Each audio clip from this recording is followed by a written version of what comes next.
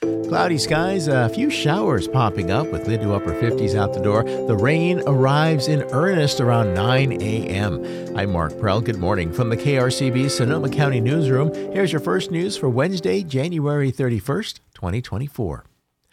We'll expect stormy weather today and tonight with strong gusty winds and locally heavy rainfall. The National Weather Service says to expect downed trees, power outages, and flooding of roadways and streams.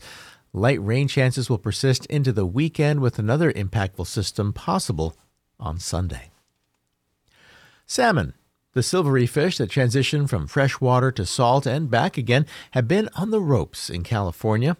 On Tuesday, a day after touring 2 habitat restoration sites on the North Coast, California's governor announced a half-dozen priorities aimed at saving salmon from the fate of grizzly bears in the state. KRCB's Mark Albert has more. Gavin Newsom is doubling down on dam removal, calling attention to efforts underway to remove several obsolete dams on the Klamath River. And he says officials will step up habitat restoration, modernizing hatcheries, and, quote, protecting water flows in key rivers at key times, end quote. Darren Maru is North Coast Regional Director of Cal Trout. That's a nonprofit heavily involved in restoration efforts around the state. Maru is praising the new commitments. If you take a step back and consider that in the last 170 years, we've transformed our river ecosystems. We've constrained them with levees, and we've diverted their water. We constructed dams, and those things have cumulatively had, ginormous impacts on salmon and steelhead populations. We know that already. What we're trying to do now is reverse some of those things. But not everyone agrees. Barbara Berrigan-Perea is Executive Director of Restore the Delta, a group fighting the proposed Delta Tunnel project. She says salmon are having a tough time now, partly because of water diversions to agriculture during a deep drought several years back. And she says she has doubts about this week's announcements from Newsom. He continues to say we're going to cut a deal with water districts. It's going to be an 8-year experiment. They're going to put habitat in. And the truth is, without science-based flows, there is no salmon recovery. Mark Albert, KRCB, Sonoma County News. Thank you, Mark. Well, it's been a trashy news week for Sonoma County, literally. Recology's new recycling facility opened in Santa Rosa, but there was another waste management news item this week. Zero Waste Sonoma, the local agency that handles composting and residential chemical waste, announced plans for a new facility in Windsor sometime in the near future. The facility will handle household hazardous waste like car batteries, paint, and pesticides, which, to protect ground and surface waters, cannot be disposed of in normal landfill sites. A small Houston-based carrier that offers direct flights between Santa Rosa and L.A. and Las Vegas is adding to its presence at the Sonoma County Airport. On Tuesday, the Sonoma County Airport announced it will be the home of Avelo's new crew base of operations set to open May 1st. Avelo's new base will put a permanent presence of pilots, flight attendants, and ground crew in Sonoma County, expected to total nearly 50 positions in all. Avelo also plans to base 2 next-generation Boeing 737s from their fleet at the airport in Santa Rosa. The California Transportation Commission says it's spending almost $1.2 billion to invest in urban and rural transportation infrastructure.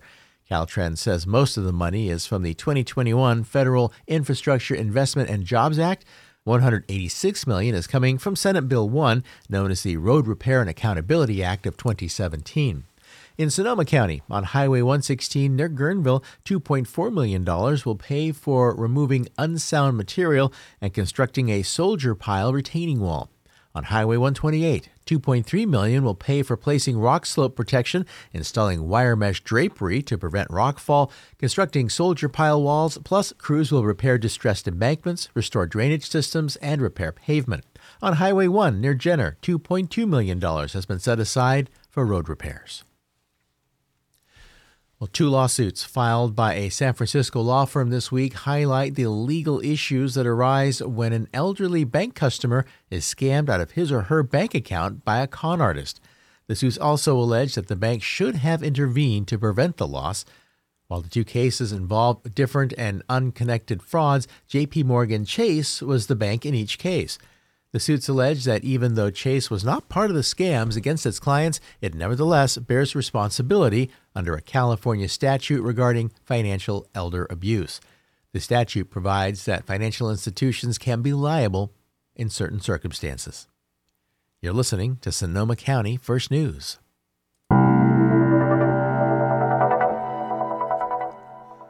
California energy regulators are weighing a proposal that could tie your monthly bill to your income rather than to how much electricity you use.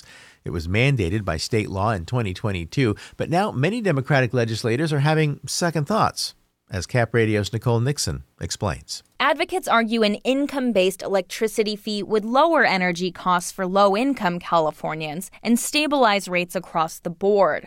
But more than a dozen Democrats are supporting new legislation to repeal the mandate.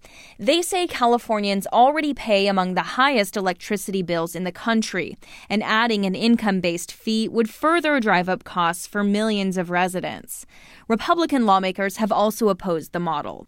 The mandate for the California Public Utilities Commission, or PUC, to adopt an income-based system was tucked into a huge 2022 budget bill.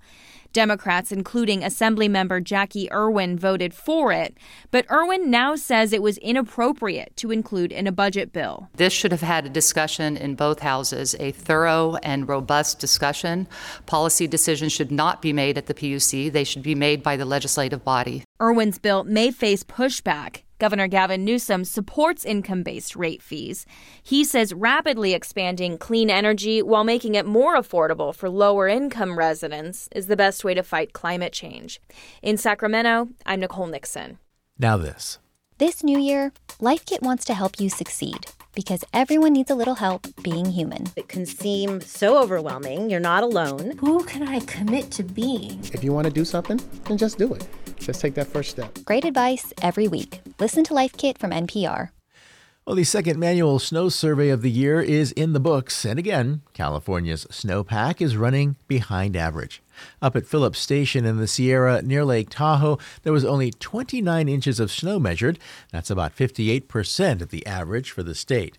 Sean de Guzman is with the State Department of Water Resources. Most of the storms we've had this year have been on the warmer side, meaning that rain-snow transition line has been creeping up further and further compared to years past. With the warming climate, we can expect that to be the new norm, where we would tend to see more rainfall where you would have typically seen snow. De Guzman says even if we don't get to an average or better snowpack this year, the state's reservoirs are still full from last year's much bigger than average water year.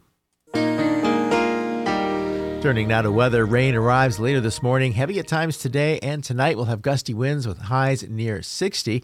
A wind advisory and a flood watch are in effect through 4 a.m. tomorrow. Tonight, more rain and possible thunder with lows around 48. Tomorrow, rain or showers with possible thunder. Highs will land near 57. Friday, more showers with low 50s. Scattered showers continue Saturday with more rain expected on Sunday into Monday and even Tuesday. For today, rain at the coast, winds gusting from the south-southeast will be 25 to 35 miles per hour at the beaches. A storm warning is in place for the coast through 9 p.m. today. Bodega Bay climbs to 59 later, Sebastopol 61, Grayton and Petaluma get to 60, Windsor, Forestville, and Sonoma share 59 for a high, Hillsburg 57, Guerneville 56, Cloverdale just 55, and 60 on the way for Santa Rosa.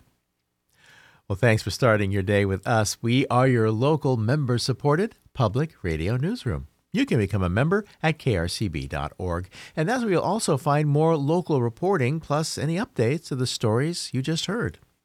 And join us for Morning Edition and All Things Considered for more North Bay news coverage weekday mornings and afternoons on KRCB 104.9. From Sonoma County's NPR station, I'm Mark Prell. Stay safe out there and have yourself a good day.